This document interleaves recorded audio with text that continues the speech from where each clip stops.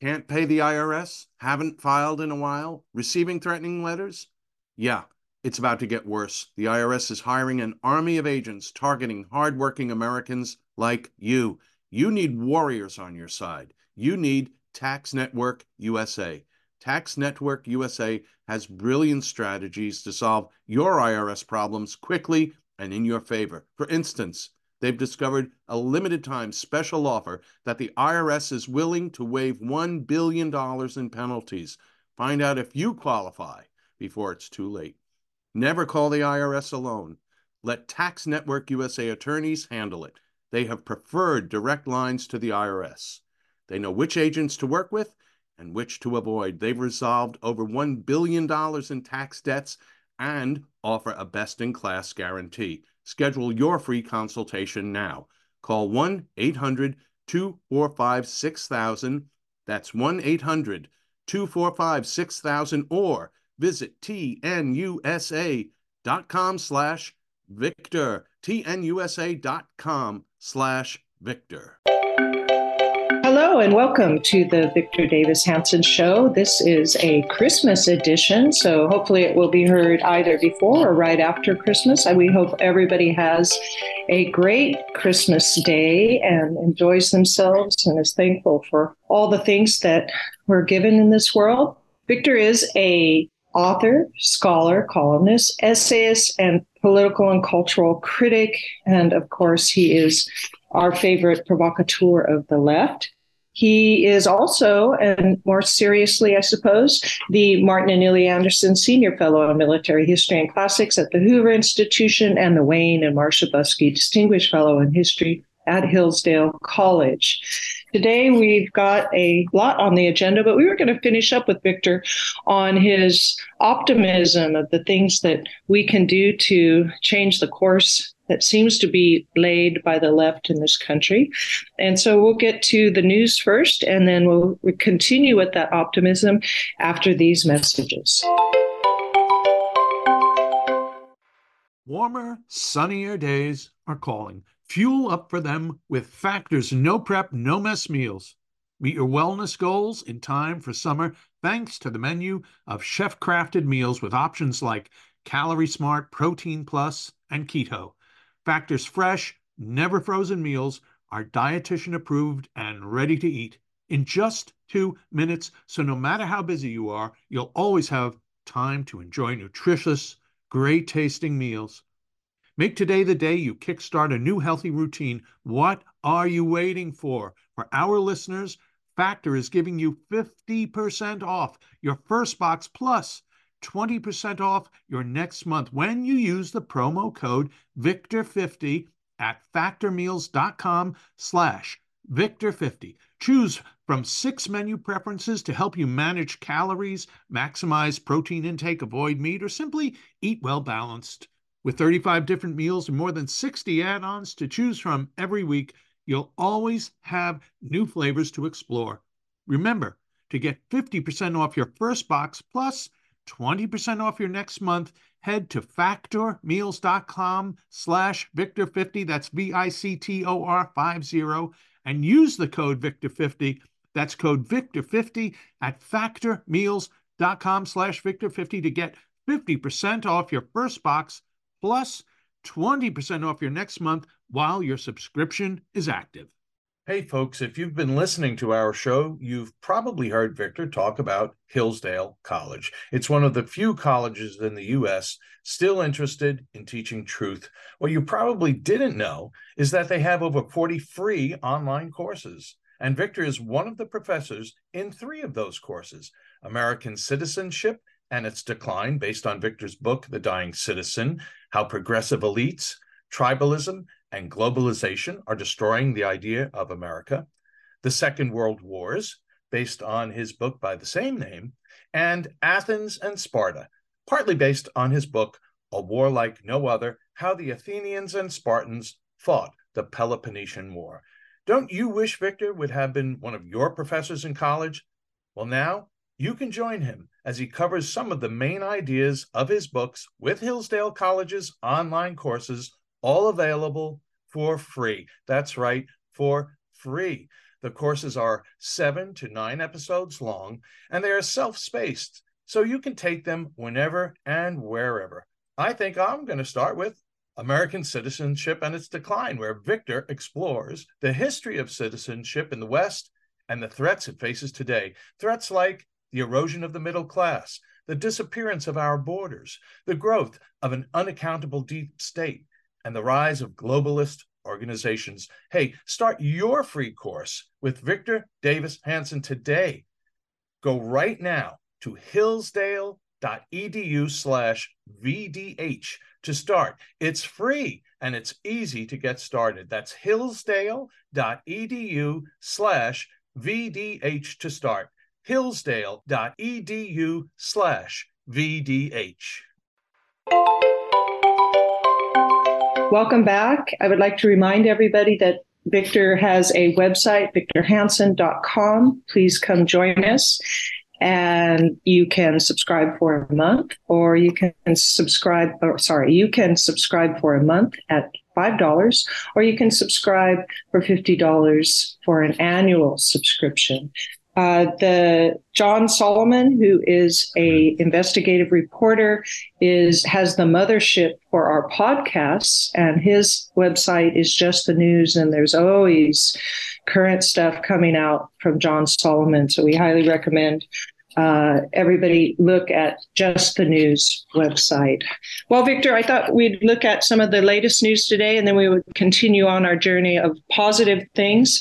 The most current, I was going to add one thing, Sammy. Oh, go ahead. So on the Ultra website, I'm trying to vary the topics. So some of them are angry readers, and this week I had a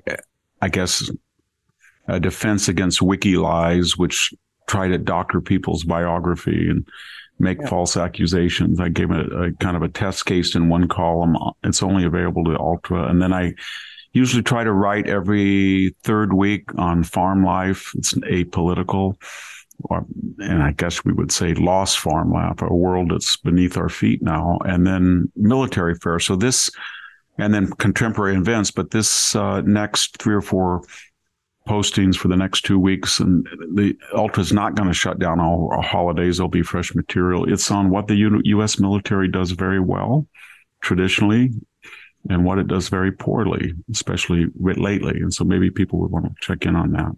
Oh, that sounds exciting. Yeah, that should be something everybody should come in, and you will have to subscribe at $5 a month or $50 annual subscription. So we welcome everybody. Victor, so let's look at the news first, because there's some pressing issues, lots out there, but I would like to hear your thoughts on, especially since it's biggest in the news, the Samuel Bankman-Fried sentencing and bailout and the things going on there.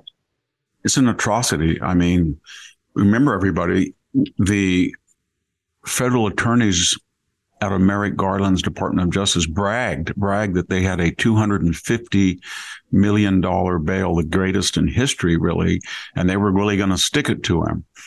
But they didn't really stick it to him, because if you or I have a bail imposed and we don't have the money, we go to a bail bondsman, and usually they charge 10%. So I thought he was going to have to come up with $25 million. He didn't. He was just released because his parents put up part of their properties, and some friends said that they would cover it if needed. But that even raises more questions, because where did his parents get assets? I mean, they were well-paid and compensated professors, but she was the head of a huge PAC of which his company siphoned money to, and then she bundled dark money in Silicon Valley to give to hard leftist candidates. But the point I'm making is they had a lot of real estate, and that real estate money came from where? Because the news reports suggest that either they had a luxury condo in their own name from 800 to $1 million, or they were being used or willingly used to have their names on $16 million of property, which begs the question. So the judge is imposing bail on their son, and they are saying they have enough assets so that the usual 10% in cash is not required. But did the assets come from the illegal operations of their son? If it is, and I don't know if that's true, I'm just we have a circular process. And there's people sitting right now in a federal prison for 5 years, in some cases, for entering illegally the Capitol on January 6th. And they were in jail for a whole year with no bond. And they sat in solitary confinement. This man perpetrated the greatest fraud in the history of the United States. And I don't care that he gets in the slop costume and he looks down when his interviews and he gets a standing ovation from New York Times affiliated audiences, or he goes on his little shtick about, oh, I was just trying to help people. That was the whole point. I wanted to make money to give it away. I was going to give $1 billion. And meanwhile, he salted all of the necessary media companies, he thought, and he dispersed money mostly. And that was a lie when he said, oh, I go to the Republicans. I mean, he gave some, but he acted as if it was symmetrical. He just said that so he would get cover. And then he understood what that bought him, that huge amount of money, 40, 50 million he gave in the last election, 10 million to Joe Biden. I mean, all of a sudden we hear suddenly, and I mentioned Hemingway the other night, I mean, the great line of Son also, how did you go broke? Gradually, and then suddenly. Well, how did we know what he was doing? Well, he was gradually doing it. And then as soon as the midterms were over, suddenly, they didn't want to announce that before the midterms. They knew exactly what he was doing. And then he was going to testify for 6 hours under congressional grilling. And he probably would have had to name names, et cetera, et cetera. And then mysteriously, all of a sudden, by accident, I don't know, by design, Merrick Garland's DOJ indicted him. And so that was the end of that. He didn't show up. Yeah. And then Miss Ellison, his partner, has decided to turn state's evidence. But my point is that I don't think the law is going to go after them in the way that they should for ruining the investments of over 1 million people and doing it deliberately, because his PR tour was all predicated on the idea that even his garb was used to accentuate this profile that he's trying to project, that I'm a 30-something kind of sloppy guy, and I kind of just don't know what's going on, and I'm just trying to help people, and I'm kind of a computer nerd. No, you were deliberately setting up a fake company to transfer assets out of the private accounts of people who trusted you. And then in your Ponzi scheme, you were desperately trying to invest, to make up enough money to cover what you were siphoning off, and then B, to disperse cash to buy influence and protection from the U.S. government and the media. That's what the whole thing's about. Yeah, the timing of it all makes it also sound like he was kind of the useful idiot of the left, in terms of what you just said. Yes, although he's not an idiot. Yeah. He's a crafty. He is beneath that T-shirt cutoffs, sort of weird, bizarre look. There is a selfish, greedy manipulator. And every once in a while, he lets it be known. And every once in a while, the camera catches it too. And his head is down and his eyes are peering out. He looks, I feel like I'm in the movie, The Omen. Yeah, well, there's elements of his character that are satanic. And everybody, the worst thing about it was when he was at the trial and he was the bail was being posted, his parents were kind of smirking and laughing. It's like, well, don't you know who we are? We're cutting edge, leftist, powerful, affluent Stanford University law professor. This doesn't happen to us. He grew up on the Stanford. I mean, this is how their attitude that reflected that sense of privilege. Yeah. And the subtext of all of this, as we talked before, is this is a pathological triangle that's really hurting America. In California, it's ruined it, but it's spreading to the United States. And that is Silicon Valley's $7 trillion of market capitalization and what that money buys, whether it's Zuckerberg, 419 million in the last election, or it's Twitter and the FBI. That Silicon Valley monopoly with that kind of cash is a nefarious influence on the country.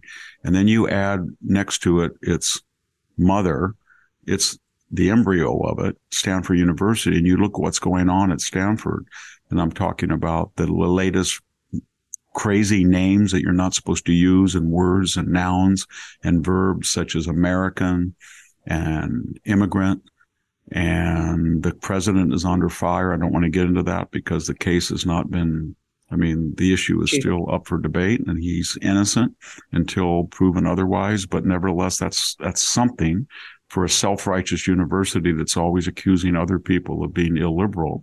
And then you add the Elizabeth Holmes Theranos connection, and many of her board members were upstanding Stanford affiliated people, and they were picked for that reason, to assure investors that Theranos was an up and up company. And then you add in the two Bankman-Frieds, and then you add in Miss Ellison, the Stanford graduate, and you can see that university in its huge influence and money and hard left politics offers a patina that excuses hand in glove criminality almost, or bad behavior in Silicon Valley. And then the third leg of the triangle, of course, is this is all done with the nod of left-wing politics. So the governor, the senators, the representatives, the two most powerful people de jure in the United States, two of the three most powerful people are from San Francisco.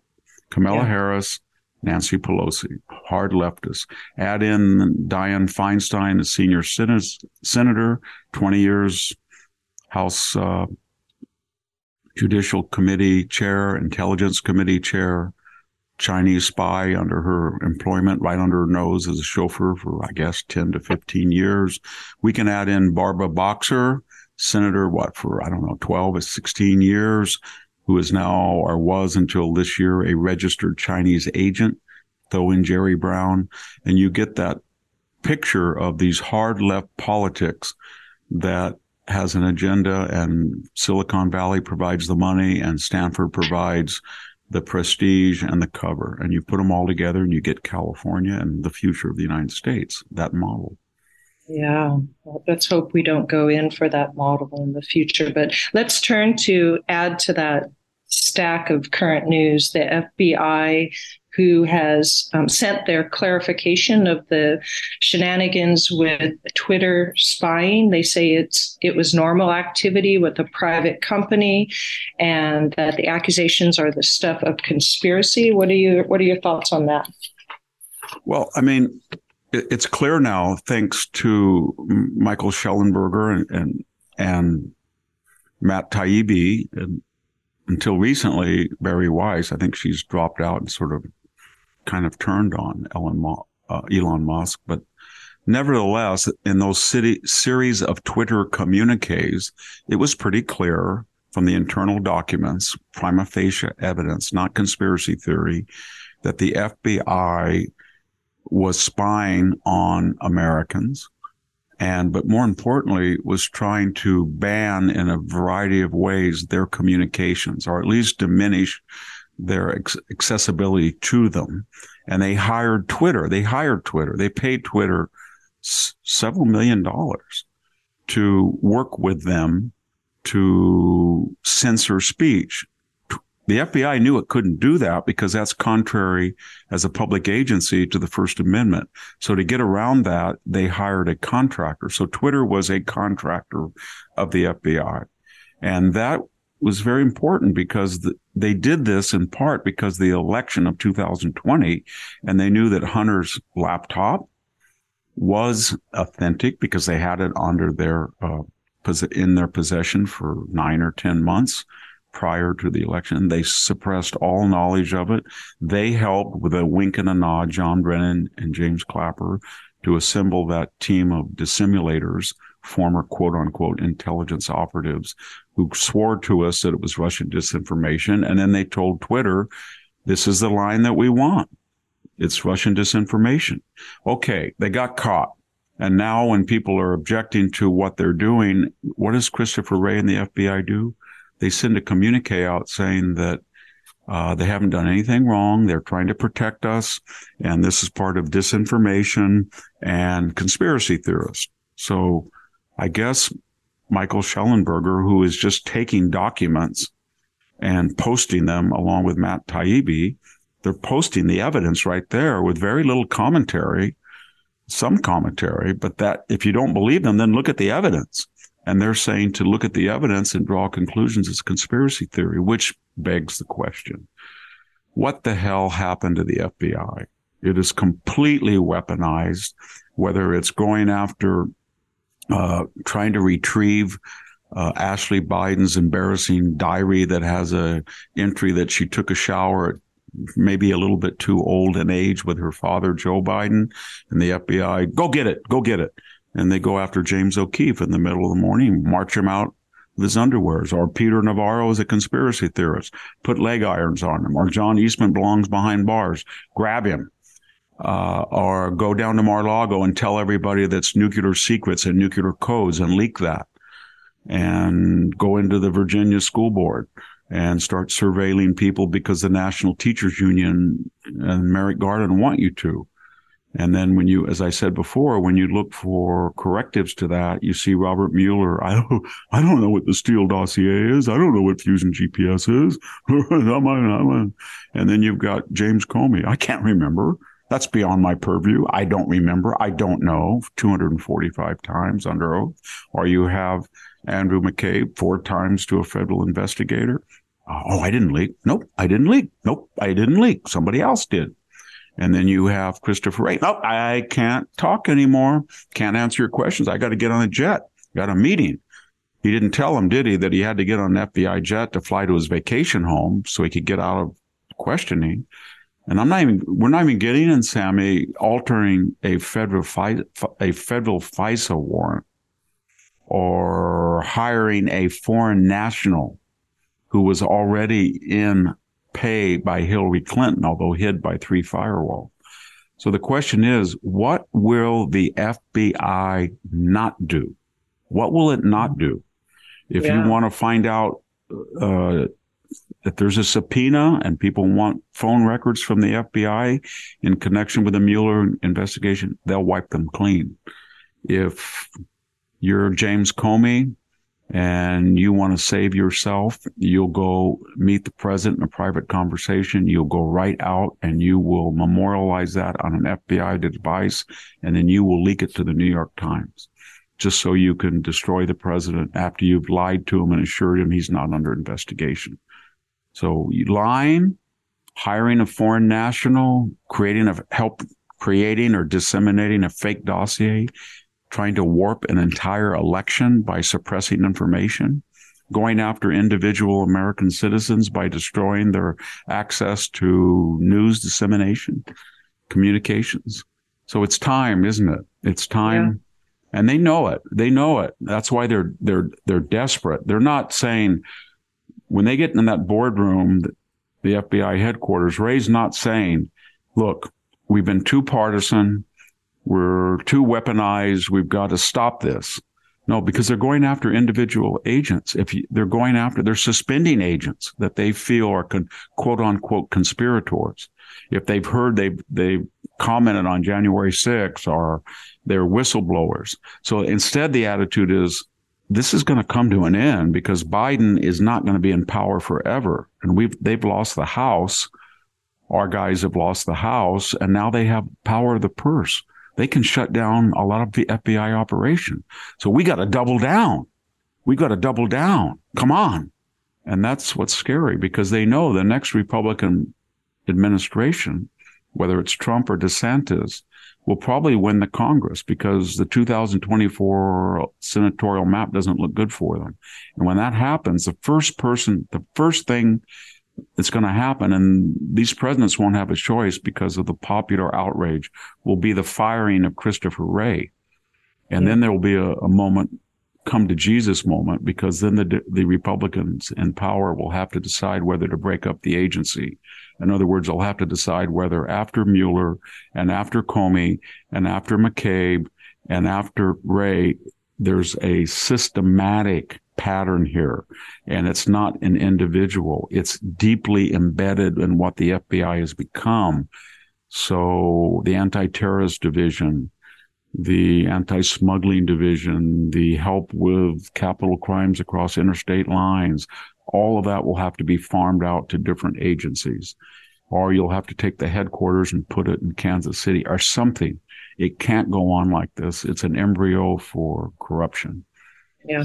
Well, Victor, let's go ahead and take a break and come back. And I would like to hear your thoughts on Zelensky in Washington, and then we'll turn to our project of what can be done for all the different things that are going on that are tearing our civilization down. But let's listen to these messages first. Have you heard of cancer-fighting foods? The American Cancer Society discovered diets rich in fruits and veggies may actually lower your risk of cancer.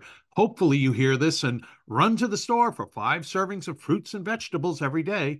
If not, you should consider adding Field of Greens to your daily health regimen. Each fruit and veggie in Field of Greens was doctor selected for studied health benefits. There's a heart health group, lungs, kidneys, and metabolism groups, even healthy weight. What your body needs is found in each scoop of delicious Field of Greens. Will Field of Greens prevent, treat, or cure cancer? No, but it's so powerful, it promises at your next checkup, your doctor will notice your improved health or your money back. I got you 15% off and free rush shipping. Visit fieldofgreens.com and use the promo code VICTOR, VICTOR, for your discount. That's promo code VICTOR at fieldofgreens.com, fieldofgreens.com. At Just the News, we break the stories others in the media ignore or are too afraid to tell. We did it on Russia collusion, Hunter Biden, and the security and intelligence failures that preceded January 6th. Our stories have real impact and reach because we stick to the facts. I'm John Solomon. You can help me expand our honest, unvarnished, and unbiased reporting by becoming a premium member at Just the News. You'll get an ad-free experience and exclusive member-only access to events, and you'll be helping us dig up more truth. Join today at justthenews.com/subscribe. We're back. This is the Victor Davis Hanson Show. You can catch Victor on Twitter. Maybe a surprise there, but at VD Hanson. And you can catch him on Facebook at The Morning Cup. Please come and join in. There's also a Facebook Victor Davis Hanson Club, which is no affiliation with us, but they collect all sorts of things that Victor does, and news broadcasts, lectures, articles, all sorts of stuff that they put onto their website. So that's a good place also to get all things Victor Davis Hanson. Well, Victor, what are your thoughts on Zelensky in Washington and his speech?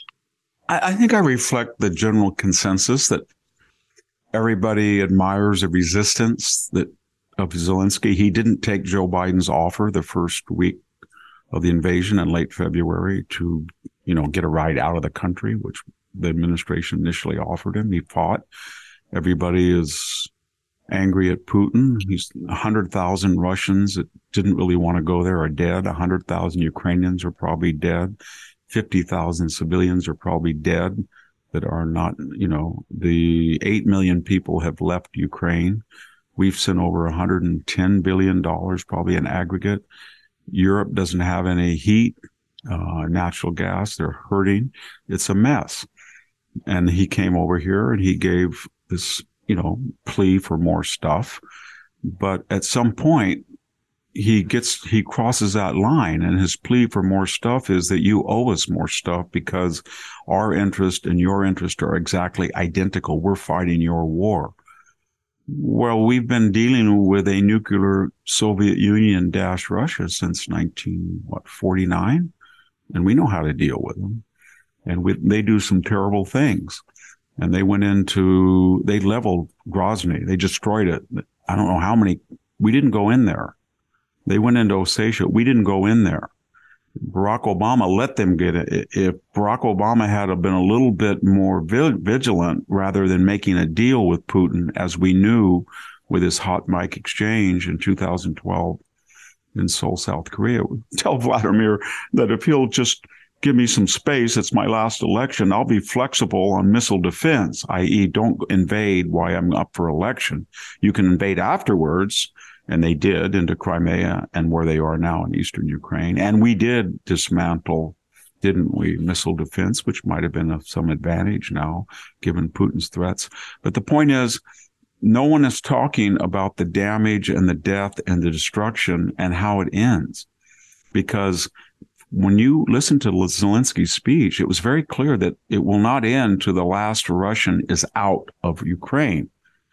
And that means the 70% Russian-speaking areas that were annexed and absorbed by Vladimir Putin in 2014.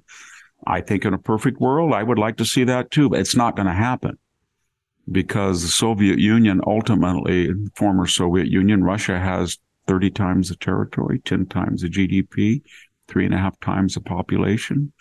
And Zelensky has parity only on the goodwill of the United States and to a lesser extent Europe. And I don't think that's infinite. And so at some point, he's going to say, how do I get all these Russians out? Because that's the thing we want.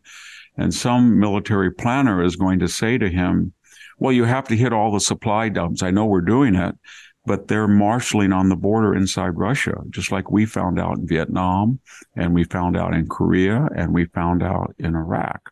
You can't win those wars when people keep supplying stuff across the border. And we didn't win Vietnam for that reason. We had a stalemate in Korea for that reason. We didn't do well the second time in Iraq for that reason. And we had the same problem with Pakistan and Afghanistan. So somebody is going to say to him, you've got to hit all of those fuel depots and staging areas with U.S. Harpoon missiles or whatever, or drones.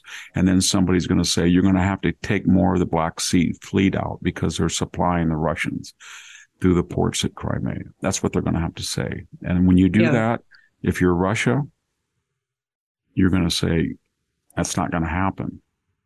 And we know it's not going to happen. So he's going to stop that. And you say, well, he can't stop it. He's inept. They're incapable. Yes, they are. But that does not mean that 1 out of every 2 of their rockets won't work. And this gets me really angry when Biden and everybody in the intelligence committee say, oh, he's just using the nuclear threat.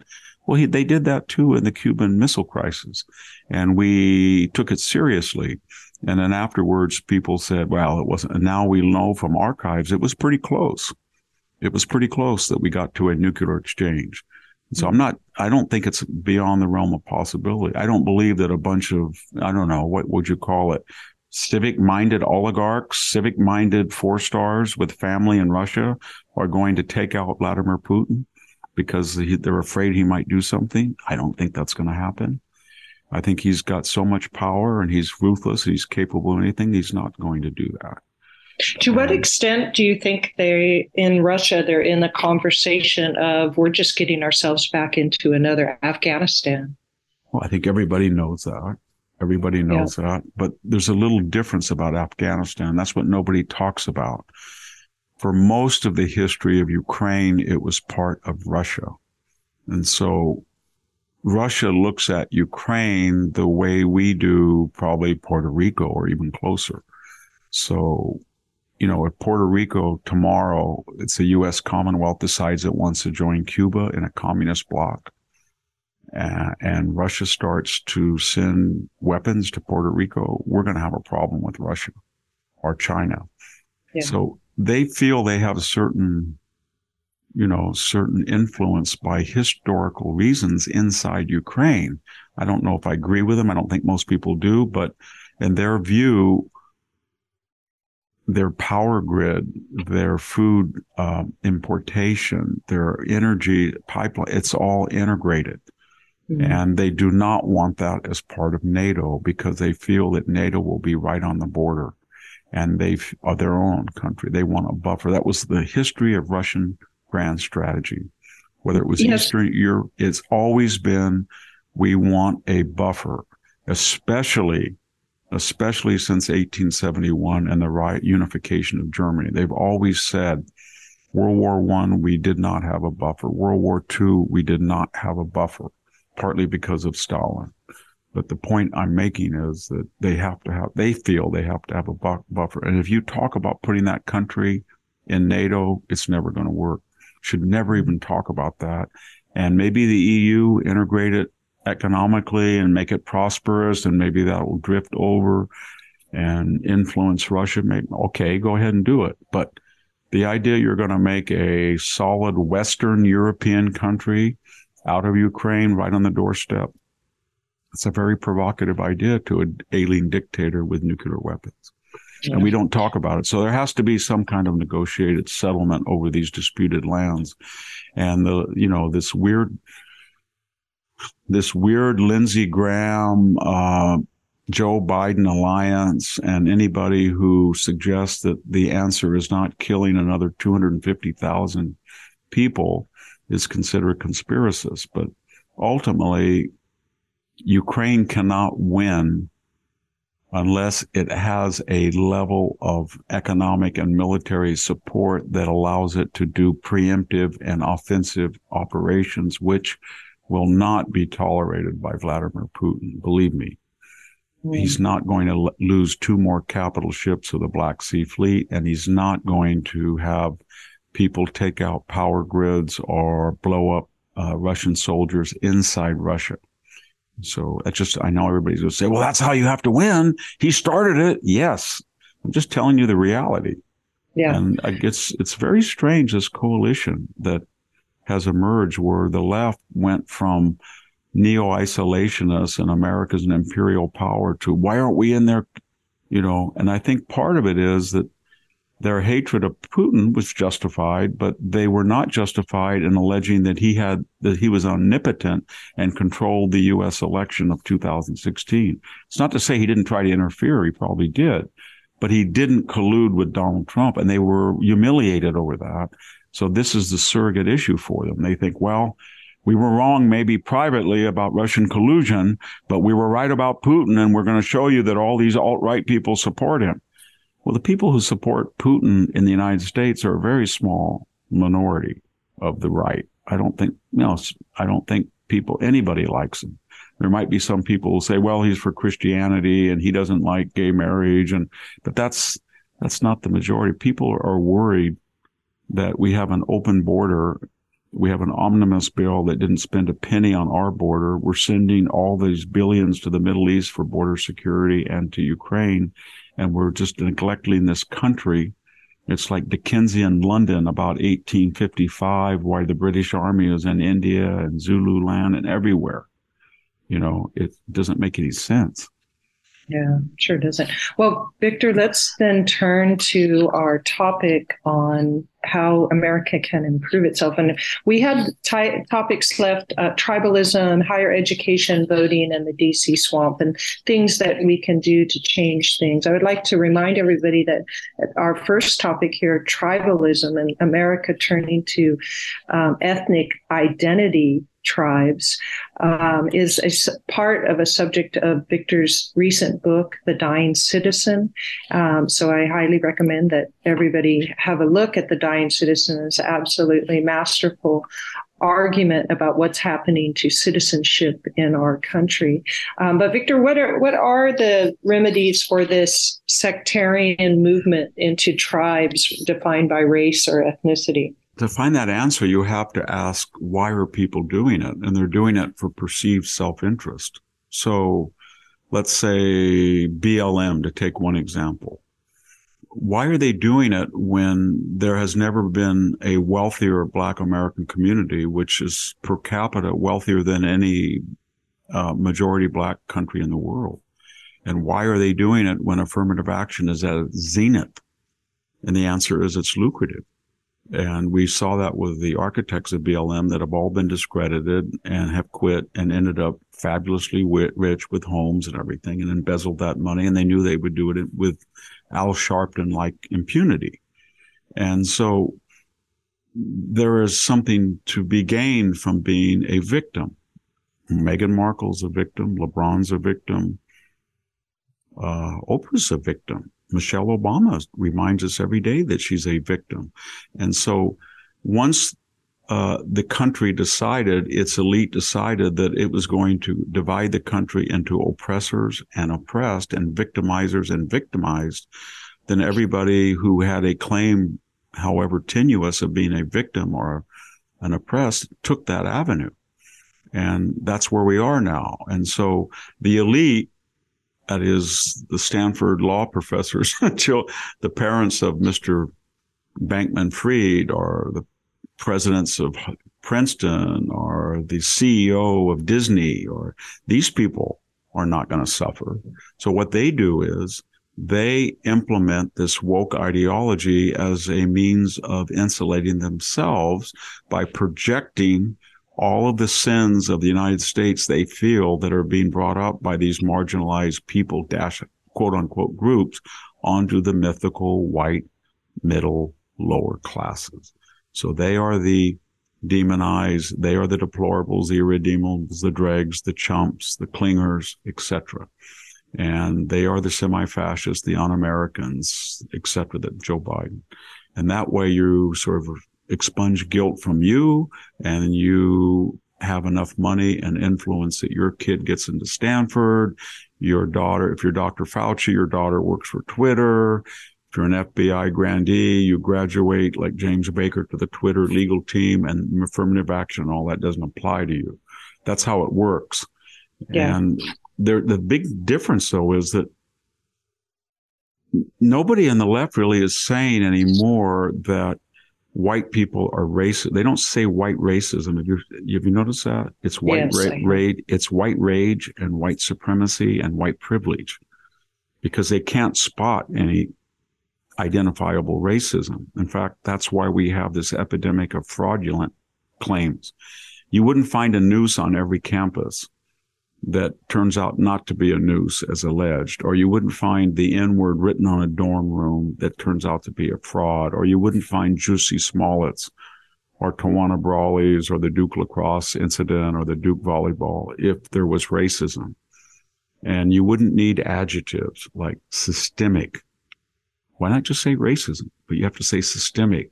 Just like error, it's everywhere. I can't see error. I can't know where it is, but it's everywhere. That's our microaggression, and that's what they're doing. And so it's a lucrative business, and there's what's frightening about it is, Sammy, nobody makes any effort to say that they're not racist. So Kendi says that to fight racism, and he doesn't say you're a white racist. He just, you're a white rage person, you're a white privilege person. But he says to fight the underlying racism, you have to be racist. So nobody says, when you're in a hiring committee at a community college or a state college or Stanford, and you know that Prop 209 prohibits the use of race as a criterion in California and the Civil Rights Act in the nation, it doesn't matter. So when you have somebody, people discuss, and I've been on these discussions 20 years ago, 10 years ago, we're going to bring in this person because they're not a white male. We don't want that white male. They just talk like that. And then when they're out in public, they say white rage, or you're Joy Reid, it's white privilege everywhere, or Mark Milley, it's white rage. When Mark Milley says there's white rage everywhere, remember what he did? That was in June, July of 2021. He in Austin. White rage, I'm just going to understand it. You got to read Professor King. Okay, where is it? And where is the data, General Milley? Show us. Show us, Mr. Princeton grad. You can't. And so he was projecting that PC virtue signaling performance art of his own onto the ranks. And who was he talking about? Oh, these kids from Tennessee, that guy enlisted from Bakersfield, that woman who's a waitress in Dayton. They have these enclaves of white privilege in the military. And that's what he was doing. Not me, Mark Milley, because, I'm for, repertory hiring and things. And I'm a 4-star and I'm from Princeton and nobody's going to touch me. And so it's that attitude. And of course, there's ramifications from it, because what's going to happen with it, though, Victor? Okay, I can tell you. Let's look at this. Let's see it play it out very quickly in the time we have left. Very quickly. So you are a family and you are a white middle class and your grandfather fought in Vietnam and your father fought in the First Gulf War and you want to join the Rangers and your mom says, not this pig, you're not doing it, son, because I just heard Millie and I heard what they're doing about racial indoctrination and you're going to have to go to a workshop and you're never going to get promoted, because they're always going to promote somebody on the basis of race and gender. And I've just looked at the statistics in Iraq and Afghanistan, and they count data, son, everything except the dead. And white males die at twice their numbers in the general population. So you're not going to go. And that's already happened. 50% of the recruitment has been met. They don't have enough. Maybe they're going to wait for robots. I don't know, but they're not going to get that rubric to enlist in the numbers they used to. And if you look at what traditionally is the profile, and I'm not trying to profile people. I know people in the military have written me or said to me, wow, that's horrible that you would even think of race in terms of the dead. We're all American. Yes, we're all Americans, but you people do it. You people do it. You just don't like it thrown back in your face. And the problem is this, is that you take away that rubric and you're going to have to substitute somebody. And it's not going to be Sam Bankman-Fried that's going to go over to, Kandahar or somewhere. It's Bob Smith from Tulare, California that you're going to call a chump and you're going to make fun of him. And he's not going to do it anymore. That's what's happening. And then if you look at the elite, so Stanford just released the statistics on their incoming class. It's not me imagining. I went to their website. I can't believe it, but that's what they point. I think it's 51% women, 52%, and it is 23% white. And there is usually it's 12 to 14% in most of these schools for legacies, and the majority of those are white. So when you take all of those figures together, you're going to have about 12% white males, according to their data. And many of those white males will be people who are employed at Stanford or they went to Stanford, but more importantly, they give $5 to $10 million to Stanford. So what I'm saying is, Sammy, there are no white males there on the working classes. It's just, and I'm on the campus. I don't meet poor white males at Stanford. I just don't do it. And to do that, you can't have SAT scores. So they're optional, because if you have SAT scores, it defeats the purpose of destroying meritocracy. Because you have to say the SAT when it doesn't give you the desired results, i.e.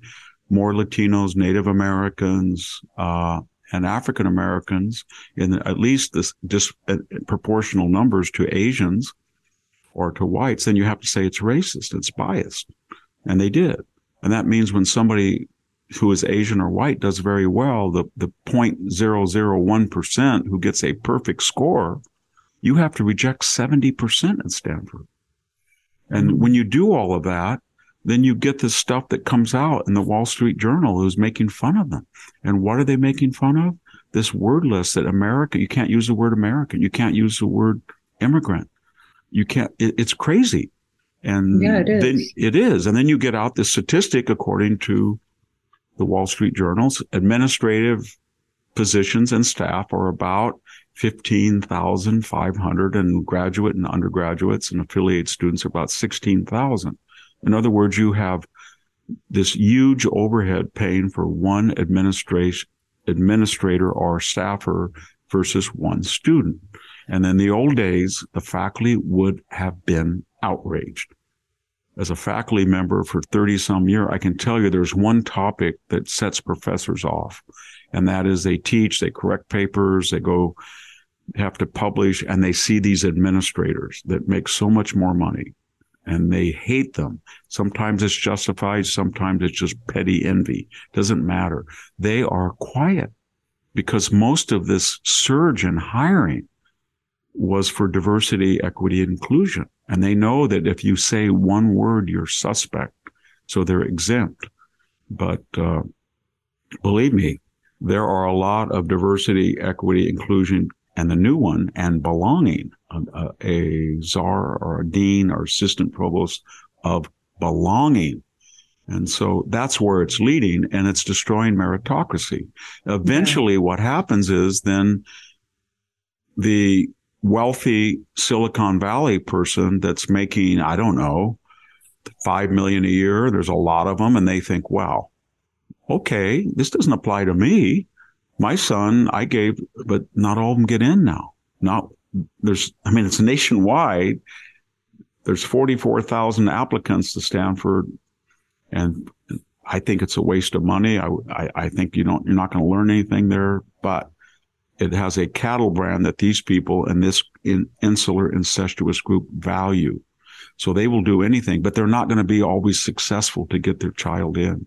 And then they're going to start looking at things that are embarrassing, such as the Bankman-Fried parents that are in the news who, are putting their house up that we talked about, or as we talked about, Elizabeth Holmes, or this Carolyn, what's her name, Ellison, Stanford graduate, or the president under fire. And they put all of that together, and the fact that their kids aren't getting in anymore and they're tarnishing the name. And then they have these stories in Silicon Valley that they can't hire people on the basis of a Stanford degree because they can't do the work. Because today at the university, admissions is synonymous with graduation. And that's why at the new school in New York, they want to give everybody an A. At Cornell, they want to abolish grades. The big movement on campus right now is not spoken about.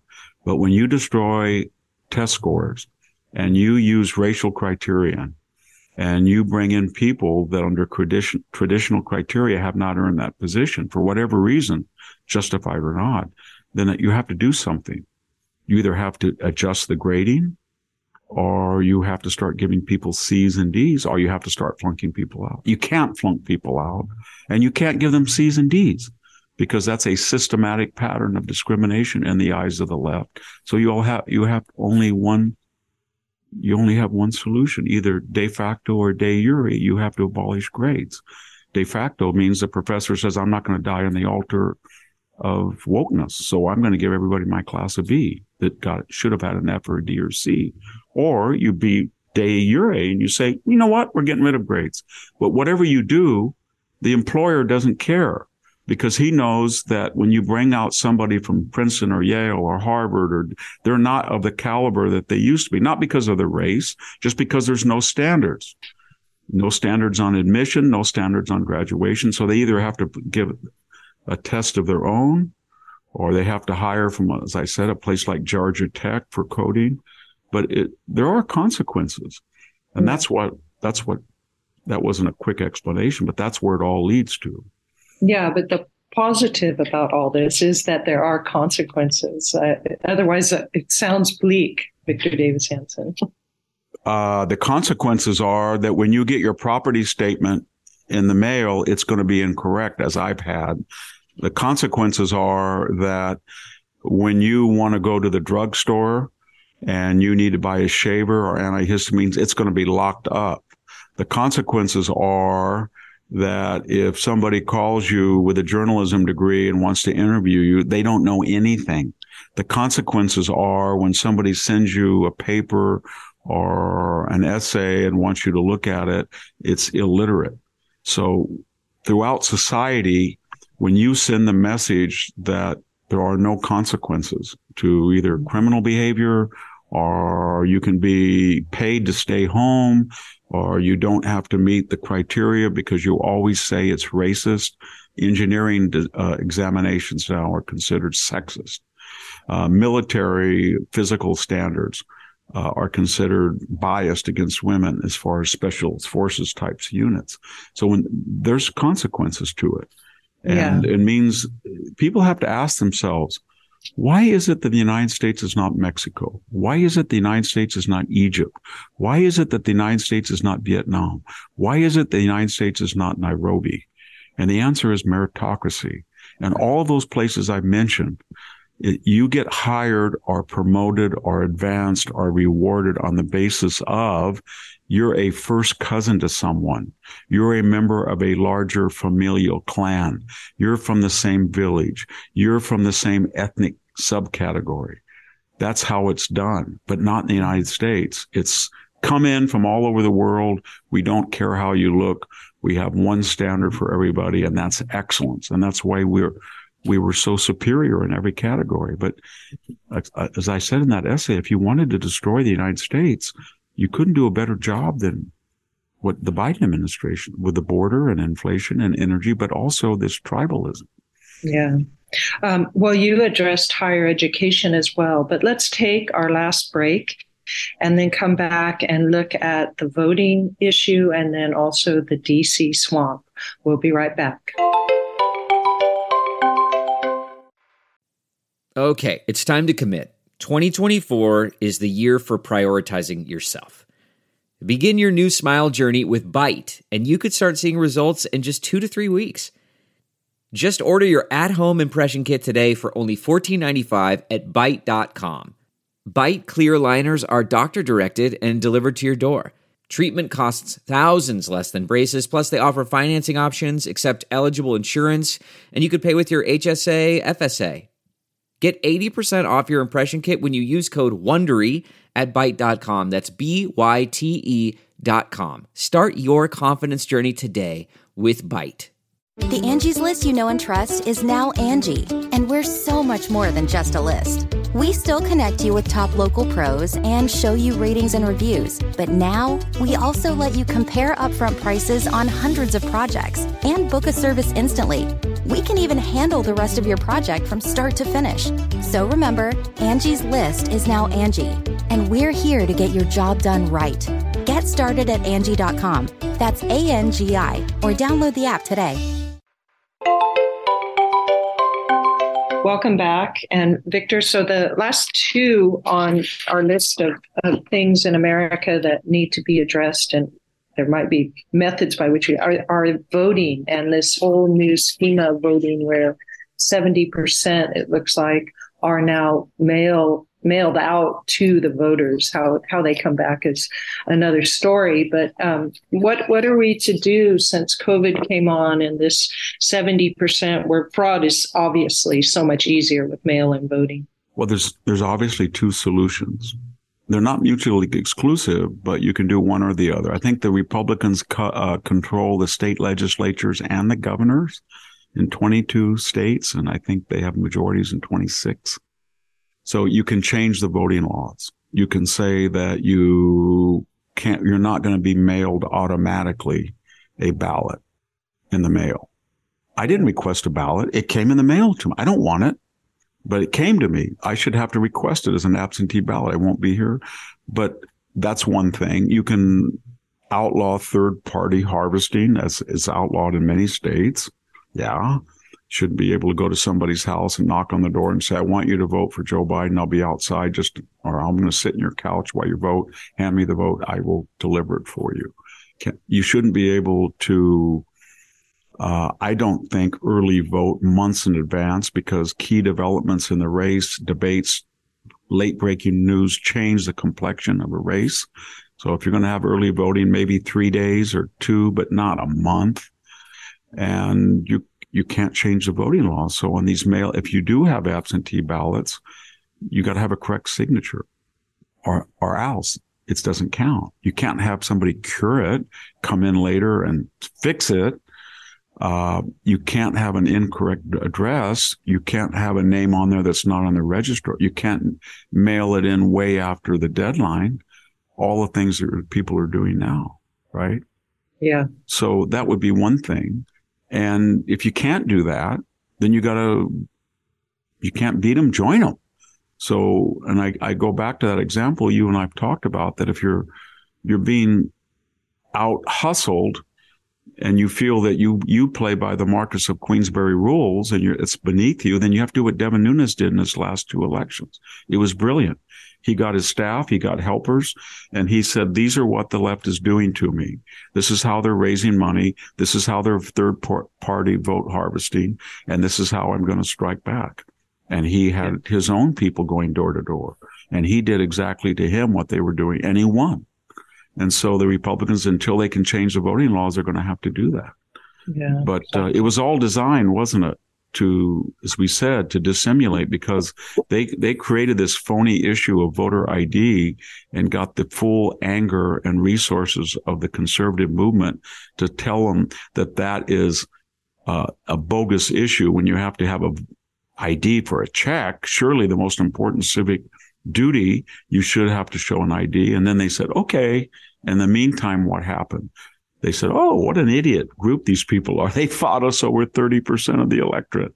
Meanwhile, we just, buried them with mail-in and early voting. All right. So the last thing is probably the most egregious, I think, or the most deep-seated and problematic, and that is what we've been calling the DC swamp. So what can we do about the politics being so incestuous to the DC clan?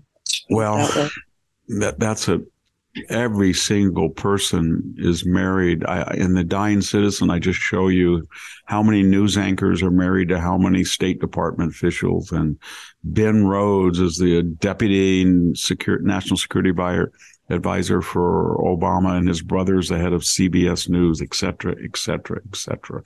So how do you break up that incestuous bureaucratic mess? And their idea is that we know more than the elected officials because we created such a Byzantine, complex series of rules and regulations that a senator will never be able in his tenure, or much less a House member, master it, so they have to come to us. We're the Mycenaean clerks that know linear B. Not even the Wanax in Mycenae knows it. And we're the guys that know hieroglyphics. Not even the people, in the valley and the Nile know it. That's their principles. So how do you break it up? Well, there's a lot of things you can do. You can start to move cabinetcies outside of Washington. We're in the age of Zoom. It's not the 19th century where you had to walk across the street. So let's put the Department of Agriculture in Fresno. Let's put the Department of Energy in Houston. Let's put the Department of Education in Laramie, Wyoming. Let's break it up, and they can commute all day long in Zoom, but they're not going to walk across the street to have lunch with their spouse or their brother or their cousin that is in this mess. And then we should really enforce the perjury laws, because these people, when they're caught at what they do, they simply lie. McCabe lies to federal investigators. Comey lies under oath with amnesia. Mueller did. Wray dissimulated. Fauci, when you look at that interrogatory, he just said he didn't know every time he would be forced to lie. He just didn't remember. And James Clapper, I just told the least untruthful when he was caught lying about the NSA. And John Brennan. So if you really, and look what they did again to January 6th. So if we were to say, if you go before a congressional committee and you testify under oath, and it is contradictory to the facts or your prior testimony, or if you lie to a federal investigator, we're going to prosecute you. I think that would really scare people. I was not a person that hated Bill Barr, but one thing that I admired him in many ways, but one thing that got me irate about him is when he said that Andrew McCabe, after lying 4 times to a federal investigator, should not be prosecuted. That was just unthinkable. So we really have to make those people accountable. And I mean that in all aspects.